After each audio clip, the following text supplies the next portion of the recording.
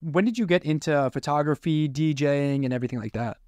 The DJ one's crazy. I guess chronologically, we'll start with the DJing one. So when I was in 5th grade, my cousin was best friends with this guy, Tom LaRock. And Tom LaRock still DJs to this day, but he's like a big Miami club DJ.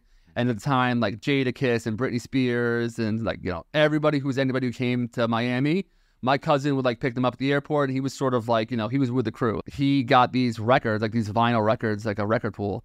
I would get these boxes full of records. But what was crazy was they were from Rockefeller, directly from Rockefeller Records, directly from Def Jam Records, like singles of like Cameron, Hey Ma. I got that like months before anybody. Okay. I Need a Girl Part 1, I Need a Girl Part 2 with the instrumentals and everything. So I would get this, but I was in 5th grade, which is like so weird. If you think about it, it's mad young to be doing that.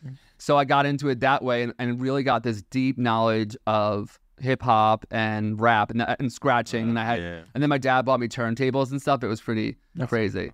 And then that fell off for a minute. Then in high school, I was like the John Mayer guitar type character. And then I got a PA because I wanted to do like gigs and stuff. And then I filled in one day for at this bar, and I just the DJ needed someone to fill in for him. I plugged my iPad in, and at the end, when I got there, the bartender was like, "Do you want like what are you drinking?" I was like, "I'll have a Coke." Like, that's it?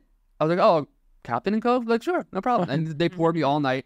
And at the end of the night, I went to go pay my tab, and they were like, "No, DJs drink for free." And I always joke around, but I'm like not joking at all. That's the moment I became a DJ.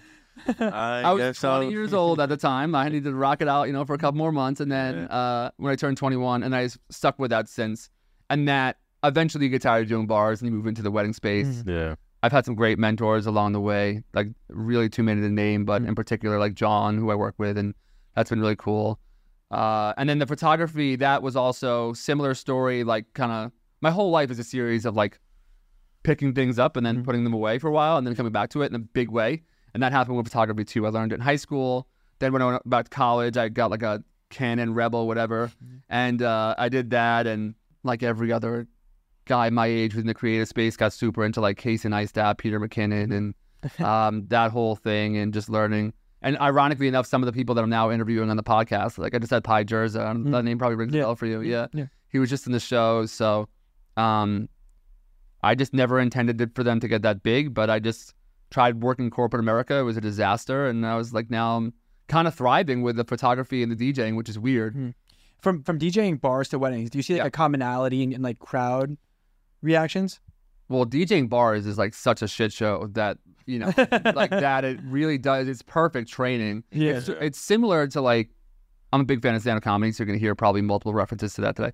But it's similar to like open mics. Well, you got to do those open mics, and then that will prepare you. Like you can't do big arenas and stuff like that. Yeah, got to get thrown into it. Yeah, exactly. Yeah. And at bars, people are just wasted on Jaeger bombs and stuff like that. Just be like, the meanest thing a girl ever said to me one time, and this moment was one of those moments that really made me get my life together.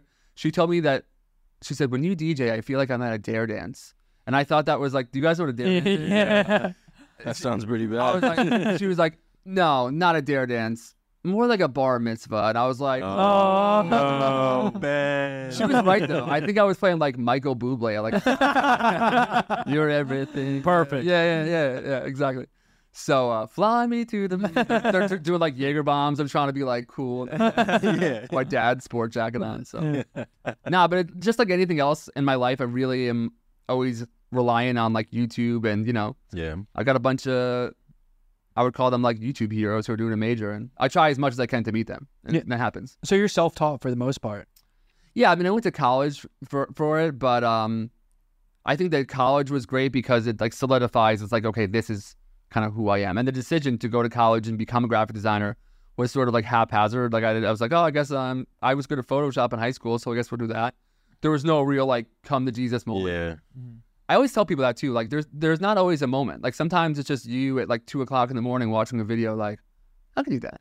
You know what I mean? 100%. And then you just kind of stack those like together. 5 years later, you're just right. Yeah. You're just in the mix of it. Yeah.